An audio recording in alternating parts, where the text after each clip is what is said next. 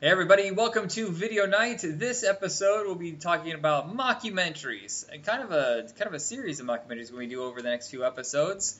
I'm your host Michael. My co-host is Mindy on the other side. Hi. My bar just went real high into the red. I better turn that down a little bit. Sorry. Mockumentaries always seem to be something that's more independent minded. Doesn't seem like anything the studios really embrace. No, I don't think so. And I feel like the film versions have kind of gone away. You see a little bit here. I think the most recent was probably Killing Gunther. But for the most part, it's now television that's doing it. I don't know what Killing Gunther is, but I am familiar with some more recent TV ones, so I guess you must be right. Killing Gunther is Taron Gilliam's, I think it's Taron Killian from Saturday Night Live. It's his directorial debut, and it's basically about these assassins that are just complete doofuses trying to hunt down Arnold Schwarzenegger. Oh, I don't think he's very funny. Really? I really love him, and I think the movie's great. Okay, I'll give it a chance, and then we can talk about it later. All right. What is the first mockumentary you recall watching? Oh, God. I don't know, Waiting for Guffman? I feel like that's, and you had seen that Or before. maybe... I think you had seen that before I had. No, wait. Yeah. It must have been the first one because that's before. I'm pretty sure I saw that before you did, and it may not have been the first one I saw, but it's the first one I think that I really remember. So I don't know. Yeah. Because I definitely did not watch like Spinal Tap until like way later. Yeah. So, and I think that was one of maybe one of the first ones, huh? Yeah, I think I've been looking through this. The first two, I think, were the Ruddles, which was a parody of the Beatles with Eric Idle. That was a TV movie, so that counts, right? TV movies count. Sure thing. I haven't seen that ever though, so maybe I should watch that one later. Yeah, and then there's Home Movies, I think is what it is, with Albert Brooks' first movie, which is a parody of like this documentary that was on PBS, and those were the first two that I know of. I see. Okay. Haven't seen either one, so... Yeah, my first was Tap. What? My first was Spinal Tap. That's the first one that I had seen. I think I saw it in 91. I see. I feel like we have seen a lot of mockumentaries, and we appreciate the style more than a lot of people, but considering that I haven't seen most of the ones that we've talked about, clearly there's a lot more for me to experience. Yeah. Well, there's only a few. For a while, it was just those two and Spinal Tap for the longest time. When Christopher Guest started directing, his first one was The Big Picture with Kevin Bacon, and then he did, like, I think Attack of the Giant Woman on Showtime, and then it was Waiting for Guffman is what kind of got him known again, and you told me about it because I was a huge David Cross fan. Oh, I don't remember, and I haven't seen those other two movies, I don't think, so, gosh, there's so much stuff to watch. Yeah, but those aren't mockumentaries, though. That's the thing, is it's the weirdest thing, is because he took a long gap between Spinal Tap and Waiting for Guffman, but clearly his niche is mockumentaries. If you look through the catalog of films that he's done, the ones that are usually the higher quality are the mockumentaries. Yeah. And I don't remember who introduced me to Waiting for Guffman, but I think it was probably one of my theater friends, because, Yeah, I would that imagine. was my scene. Yeah, I imagine. You were always hipper than I was, and I refused to accept it for the longest time because, well, if you look at, okay, I was telling a friend this, if I look back on all the music and movies from the 90s that I really appreciated, I have to tell you, it seems like when it came to music, your stuff lasts longer. Mine was very of the moment, run by my adrenaline-fueled teenage years, whereas your stuff, like, you listen to it 20 years later, and you're like, that is still really timeless, great music. I love that you say that, too, because I believe that most of the music I have enjoyed over time, people, especially you, have said, that music makes me sleepy. I did. For the longest time, I was a real snob about it, but as I got older, I gained more appreciation for it. How did we get to this point? I don't know. We're digressing. We should have a whole music episode, yes, perhaps. But anyway. There is the 90s stuff where I think you and I were almost always on the same page. I would find some weird stuff. You would find some weird stuff. Independent stuff. I think, the 90s, I think, is where, we're definitely on the same page. And we kind of diverged off into my Adrenaline Junkie stuff again, which doesn't hold up. And you were more the independent mind. You're like, again, your stuff holds up better than mine. Damn it. Yeah. You're cooler than me. I will. Before I get us back on track, I will say that I have been watching Scrubs all over again, and I forget what other show I've been watching recently that's kind of from the same time period. And I'll say, you know what? Every single song that they play on every single episode, I still enjoy and appreciate. I think that's about where my musical taste is, like, really stuck in, like, the early 2000s. Kind of. Yeah, well, it's my peak. I think the last, 2000, we had Fuse. That was, like, the greatest period. When it was, like, 2005 to 2008 is when we discovered the best music. Yeah. But the reason I say all of this... the reason I say all of this is because the two movies we're discussing in this episode, you also discovered before I did, and you told me I needed to watch them. In fact, I think you might have seen them in theaters. Drop Dead Gorgeous and Best in Show. And I know for a fact you had seen Best in Show first and told me how great it was. But I feel like you saw Drop Dead Gorgeous first as well. I think that I might have seen both of them first. I definitely saw Best in Show because I think I was still totally into my Christopher Guest love Guff, waiting for Guffman thing. And then I'm not really sure about Drop Dead Gorgeous. I feel like maybe we just got it on video and watched it together. But I'm not 100% sure because, the team that's really behind Drop Dead Gorgeous was a group of people that we already really enjoyed from our other projects, if you want to talk about that more. Yeah. Well, I think the funny thing is everybody associates this with The State. But if you look, there are no cast members from The State, and it's only Michael Patrick Jan, who had done a lot of episodes of that and had done Viva Variety, if anybody remembers that show on Comedy Central. The dead silence tells me no. Well, I remember it, but I didn't watch it really because I just thought it seemed I felt like it seemed kind of stupid, I'm going to be honest. Yeah, well, it was intentionally stupid. It's supposed to be a parody of Telemundo kind of shows, but he had been kind of the flavor of the month, and he got a green light for this movie. And I gotta tell you, I don't think I would have seen this because I wasn't really interested in any of the cast. Now I deeply appreciate him, but the only person I was into was oh, hey, Will Sasso. I know. But you know that Thomas Lennon was the off-screen narrator? Was he? Well, not the narrator, but he was the one who was asking them questions. You can only hear his voice, you never see him. But so he was also a part of it, but I didn't remember that until I had watched it again. Yeah, if you haven't seen... But I think that he's the only other one. Yeah, if you haven't seen Drop Dead Gorgeous, real quick plot rundown. It's a mockumentary being shot in Minnesota, and a small town where basically all people care about are two things: football and the pageant, which is not a new idea. That's very typical of Midwest America. That's all they have to be get excited about, and it's just this weird battle between these people and see who wins. And someone is viciously murdering some of the competitors.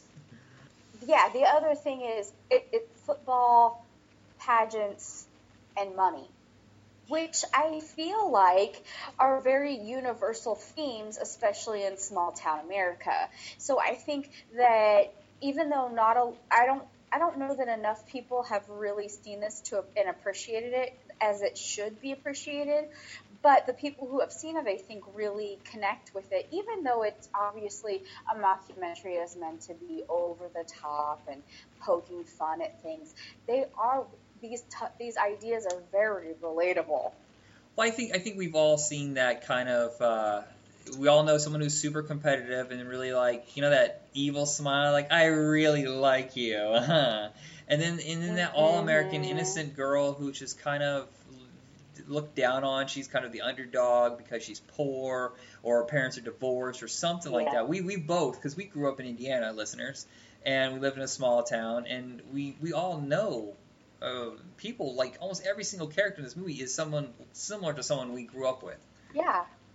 Did, Yeah, I don't think that has to be small town America either. I think that everybody can relate in a way. So there's like, the poor girl with big dreams and lots of talent, the rich girl who gets everything she wants, and then, a lot of the girls in between, the the slutty girl, the weird girl, there's I mean, they're very stereotypical characters.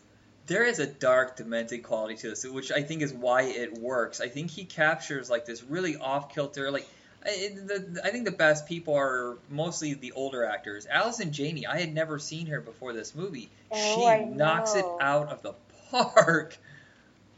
Yeah, I think this was my first introduction to her. So this movie came out in '99, and this was my definitely first introduction to her. And I'm telling you, I watched it again a couple weeks ago, and she's just, you can see why she's a star. We have Ellen Barkin and Kirstie Alley as the mothers, and I really Ellen Barkin, that thing attached to her hand the whole movie, and just going away with the cigarette, which was complete. I don't remember her ever being funny. She was usually like the sultry actress. Oh, I know. And she just like really committed to her total disaster of a character where either half the time she's drunk and then the second half of the movie she's like heavily medicated. So through the whole movie she's definitely off kilter. She's a total disaster, but she loves her kid, and you can still see that even though she's basically like high in some way for the whole movie. I thought like Brittany Murphy's character was super adorable and charming. It made me miss her so much. It did, And this was but definitely the first. there was something that bothered But me is the fact that a lot of people say something this, and of course it was 20 years ago, small town. They say retard a lot, and she says it so yeah, I do blasé, and I remember was that. taken back by it. That is true. I did notice that too. Um, and then but I mean, that's the writing. It's not her fault. No, no, but it's just when she said it, I was just like, whoa, I didn't expect that of her character, because she Yeah, she's almost the hero of this movie. She does a thing, the very sacrifice, true. to basically save everything towards the end. That's true. She did make a big sacrifice. So she is definitely a hero of the story. This is the first time for sure I saw Amy Adams. I shocked. I didn't even know she Um, was in this. I even saw it like 4 years ago. I never even caught it. I watched it this time and going, wait a minute, hold on a second. Who? hmm and then also, some recognizable faces, but maybe not names. Like Alexandra Holden played like the previous year's winner of the pageant, and it was this is kind of where you get pretty morbid, is like this girl had a serious eating disorder and she was in the hospital, and the whole time she was like super proud of her accomplishments, but she could barely function. Yeah. And it was just like, I mean, it is a poke at like the unrealistic expectations, I guess, of pageantry. Not that I know anything about it personally, because I think it's kind of dumb. Did we But even have a pageant in our town? I don't even recall one. yeah, we actually did. I had friends who competed, but I understand the thought process behind competing, and for some people, it's an opportunity to get scholarships or things like that. But generally, the idea of being judged by your physical appearance, and most of them didn't necessarily have a great skill. It was mostly about their appearance. Isn't an idea that really appeals to me. So, Yeah. um, yeah, there was pageants. There pretty much always is, but I didn't even remember one. I remember I one in do. college that was like it was okay. It wasn't like disturbing and weird, But this one really cranks it up. And Yeah. the funny thing is there's such an honesty. I think that's what works about most mockumentaries that are successful, is that there is an honesty in it. This is a social satire, but it's literally poking at the problems that they see in these pageants. Yeah, absolutely. I don't know how much more there is to say other than like the super creepy and weird judges panel. That was just so bizarre.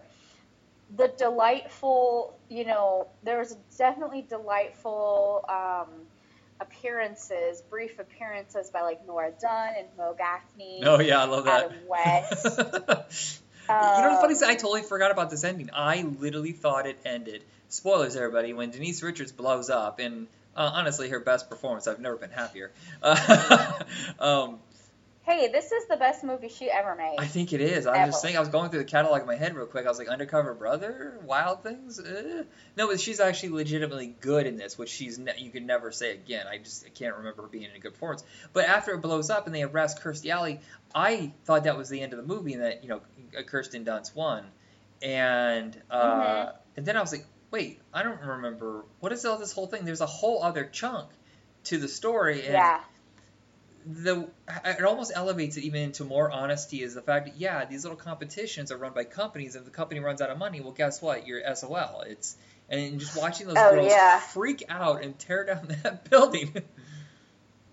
Yes, they definitely, that was interesting. And I did remember most parts of it, but I didn't remember that part.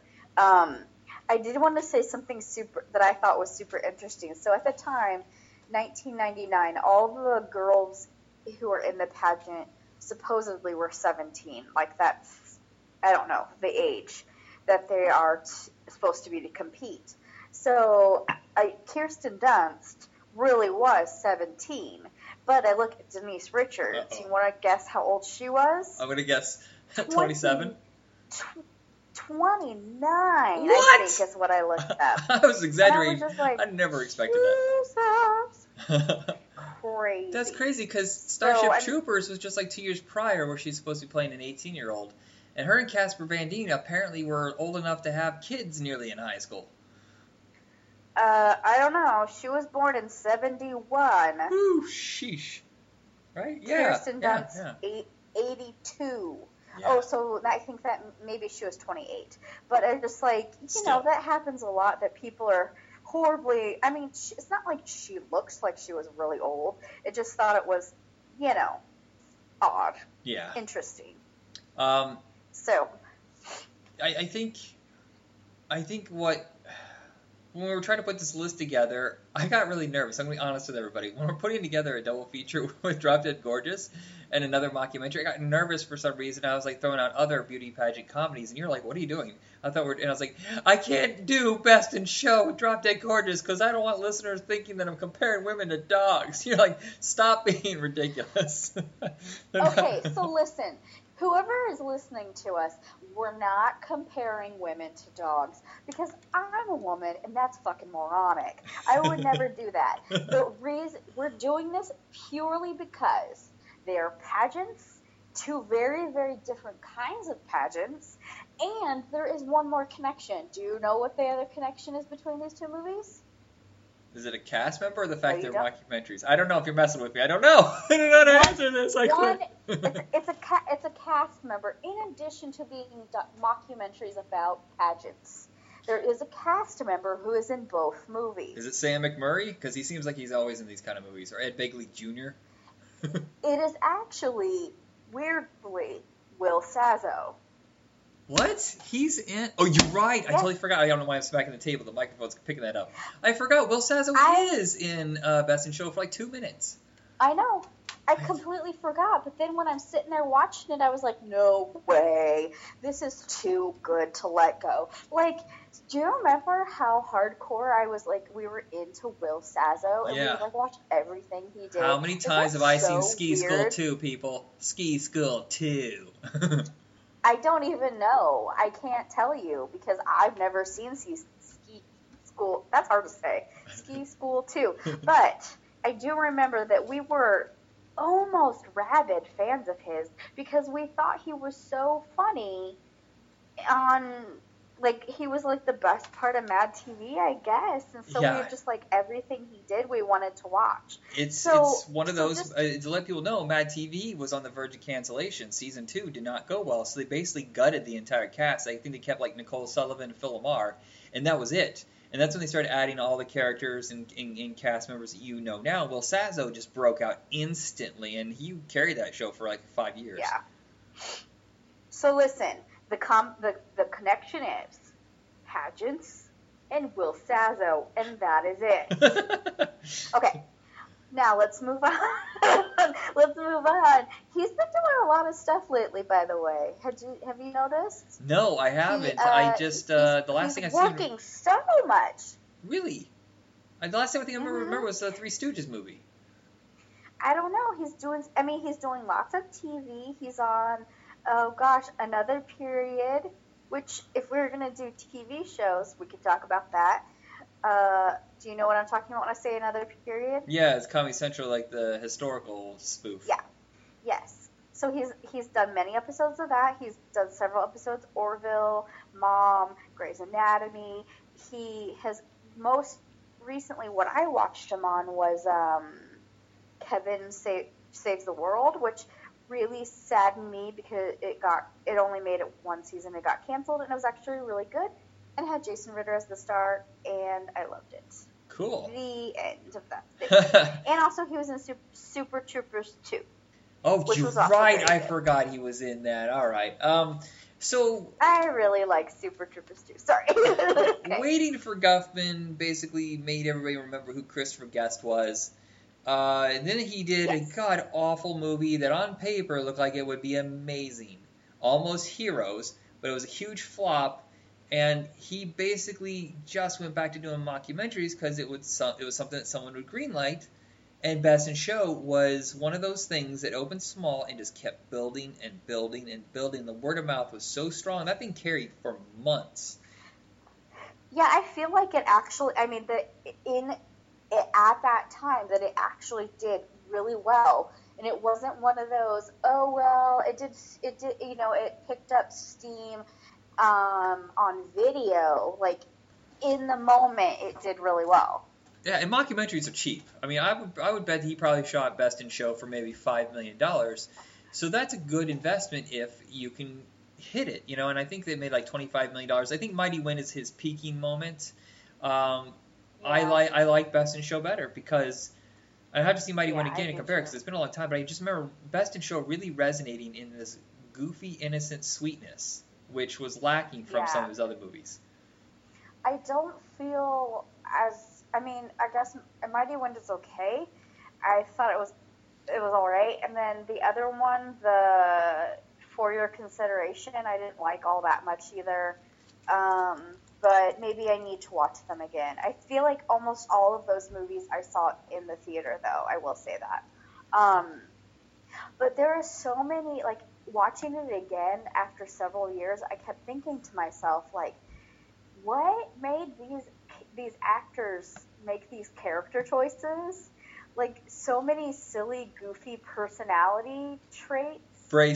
The braces. What kind of crazy choice was that? Well, Eugene Levy had this, like, fake teeth mouthpiece that, like, his front teeth stuck out so far, and there was just so many, and Christopher Guest and that accent, and his, like, singing to his dog. Yes. And, like, there were so many strange personality traits that I thought, what made them decide to do that? But it made them also so very ridiculously funny. I think that's part of the reason why we enjoyed it so much is because, and I think why people like making them is because they get to make these little choices because it's all improv. Mm-hmm. I feel like the shows that are mockumentary on television are heavily scripted, whereas the movies seem to have just an outline and kind of just let you go from there.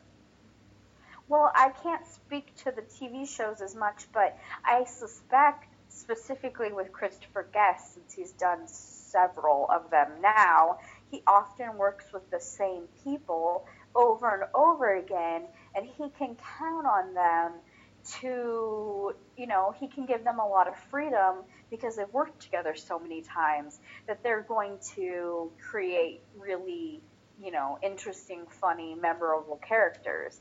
That's something that, you can do when you've worked with people so many times. They probably improvise so much of it. I wonder how much film they shoot doing these. Nowadays it's easier because you can just do know. digital and just erase it, but film, they must have just burned through just like letting people just goof around, but it could have been cheap to do that. Well, I can't imagine that Fred, what's his name? Fred Willard. I can't imagine any of that was scripted. It was so ridiculous. I laughed so hard at how much bullshit he was just flinging. So much was just so wildly inappropriate and how did he even get the job? That's the thing I'm trying to figure out. He didn't know anything about dog pageants. How did he get that job? Well, at first I thought, oh gosh, he must have filled in for someone at the last minute. But the other guy who was with him, who was the expert, said, oh, you made the same joke 3 years ago. And it's just like, okay, this guy has been, he's been directly chosen and hired to do this year after year, and they're still hiring him, and also he still knows nothing about dog shows. Was a very, very interesting dynamic between him and the supposed expert. But everything he said was so messed up, and I can't imagine that was scripted. With him, it seems like most of the stuff he does, in his movies, is just him fucking around. Yeah. Don't tell me that Jason Bateman and Gary Cole did not take influence from him in Dodgeball. You can clearly see that there's some influence there. Oh, yeah. I bet. I kind of forgot about that, but you're probably right. But can you imagine how much film they probably burned just on Fred Willard messing around? Yeah. Oh, wow. And then what about all of those, all the joke about Cookie being like, the biggest. Yeah, she's like so. The funny thing is that Jerry Fleck is figuring all this out at that moment, and she's just so blasé about it. And he's like, "You did what now? Oh, all right." And then, like, it kills me at the end, towards the end where they're, like, recording their album of dog-related songs, and the guy in the sound booth is just like, Cookie, is that you? Do you remember me? And it's just like, it never ends. And I still remembered the words to all of their dog songs, which is probably really just... I started singing it before they even did, and I was like, why is this still in my head? It was like locked away in a little vault, and all of a sudden I'm going, bow wow! Bow wow! I guess it's more memorable than you realize that it gets locked away, but there's a few things that I said before they happened because it was still in there somewhere. I don't know. I don't know. Of course, we're dog people. We love dogs. And I was just watching the dogs a lot, interacting with them while they're trying to improv. And there's a part where Parker Posey and Michael Hitchcock start having an argument over the most ridiculous thing, trying to find the little wubba thing. And watching the dog between the two, eyeballing, like, what's going on? Oh, my God, this is bad. This is really bad. But he can't actually say it. Just the worry. I felt really bad for that dog because he doesn't know what's going on. That's the one. I think that one of the few things in the movie that like really surprised me. I mean, well, you never know what to expect with a Christopher Guest movie, but one of the big things that surprised me in that movie was I kept thinking, they kept going on and on about like the dog and how like stressed out it was and how like so much anxiety, and they were so concerned about the dog's anxiety level or whatever, going to therapy, all that stuff. And I kept thinking, you guys are the problem. So, and I kept thinking that they were gonna like, in the like 5 months later thing or whatever. They were gonna get divorced and then everybody was gonna be good. Well, no. Supposedly it really was the dog. Was the problem. So they got rid of the dog, got a new dog, and everything was great. So That's really a horrible thing to you think. know, I know, but that's what they did in the movie. I kept thinking, you guys have the worst relationship I've ever seen. If you guys separate, your dog's going to be fine. You're stressing out your dog. But instead, 6 months later, they get rid of that dog, they have a new one, and their relationship is marvelous. You know what? Isn't that so I'm weird? gonna make up my own universe where that dog ended up with a family that loved him and didn't force him to go through these competitions. I know. I'm gonna decide that dog's with a much better family. But it was like a really weird decision because it was like, to me, it was clearly like their relationship was the problem, but that's not how they chose to go in the story. Real quickly on the cast. By this point, I think most of these people were fairly well known in like, you know, the comedians. If you're really hip and you knew what, you know, who was cool in comedy. Most of these guys were established, but the ones that really broke out with this are John Michael Higgins and Jane Lynch. I mean, I don't think anybody knew who Jane Lynch was before this movie. No, I don't think so either. But also, what's her name? The other lady that was with Jane Lynch. Oh, I don't feel like I saw her much before then. It's true. I guess a lot of people knew her as Stifler's mom, but then again, she's only in the movie for like 30 seconds. So, you are correct. She's a picture. Yeah, basically, and then she shows up, I think, at the last minute. But what's her name? Oh, Jennifer Coolidge. Oh, Jennifer Coolidge. I couldn't remember for some reason. I think that was one of the first times, like, I really saw her because, you know, yeah, she was Stifler's mom, but that was kind of a throwaway thing for a long time.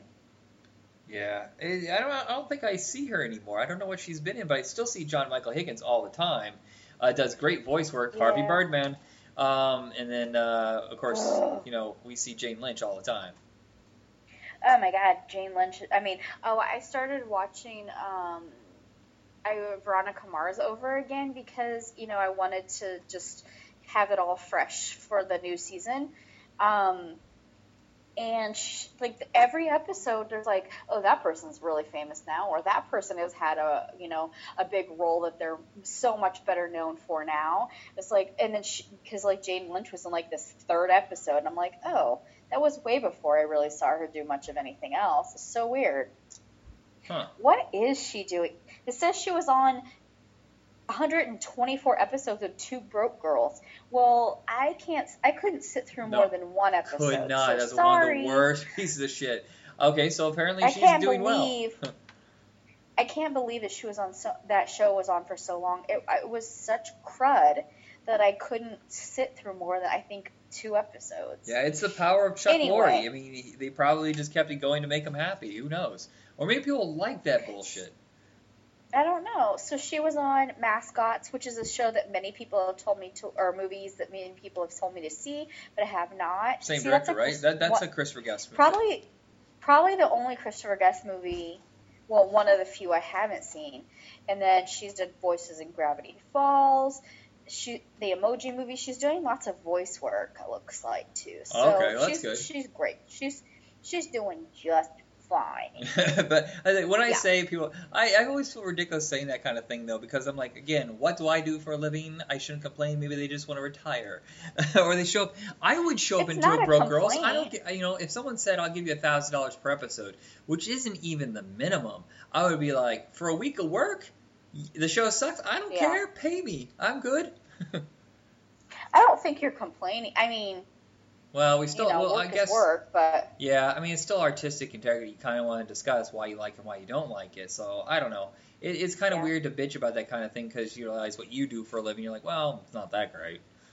I'm not saving lives. Hey. Your job is you teach the young. I don't teach. So in a way, you kind of do. I don't know. I think that sometimes what I do makes a difference, but it's still like.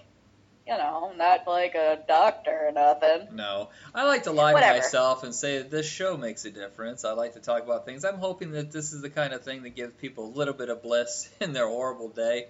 If not, sorry for wasting a half hour of your life. Well, if people didn't enjoy something, then they wouldn't have started listening to it in the first place. That's true. I think that's it for this episode. Anything else you want to say before we go?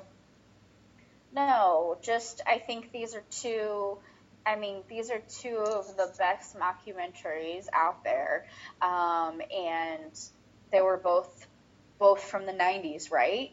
So, well, Best in Show is early. Right? No, Best in Show was October 2000. Close enough. Now, Best in Show, of course, was a hit. Drop Dead Gorgeous was not a hit. And it kind of disappeared for a long time. And it's nice to see all of a sudden everybody started putting out articles about the movie that, you should go see this. Yeah. Yeah, so if you haven't seen these two movies, I highly recommend them to you. I mean, there are definitely other good mockumentaries out there, but these, I think, are, real top-notch, especially, Drop Dead Gorgeous I have seen over and over and over and over. And, it's been 20 years. The 20th anniversary has just passed us. I saw an article, 3 weeks ago or something. So we didn't even realize it was an anniversary when we decided to do it. But people are definitely recognizing the timelessness and the charm of this movie. So if you haven't seen it, definitely give it a shot. I'm pretty sure that it just got loaded up on Hulu. That's how I saw it. After I went through the effort to track down a DVD copy of I thought you owned it. Okay. I was so sure that you owned this movie. Oh, you know what? I do own a copy of this movie. I don't know what I was thinking. What did I have to track down? Never mind. Doesn't matter. Yeah. I will say this. I did know it was the 20th anniversary because originally I was planning on doing this with Dick. And then I just changed my mind halfway through and then went on to something else. And I feel like there's a good episode down the road we could do like silly girl duo movies and stuff like that. Oh, sure. Yeah, that'd be fun. I would be down for that. And I also think I need to revisit that movie because I don't feel like I don't really have any feelings about it at all. Yeah. So that might be good for me to watch it again. Okay, that's all I have to say. So the next episode is going to be continuing our mockumentaries. We're going to discuss basically bookends on musical documentaries, or mockumentaries. Started off with Spinal Tap, and the last one was Popstar. And both didn't do very well in theaters, discovered an audience much later that loved it, and that'll be our next episode. Yay! Yay! Check us out on Facebook under Video Night Podcast, and have a good night.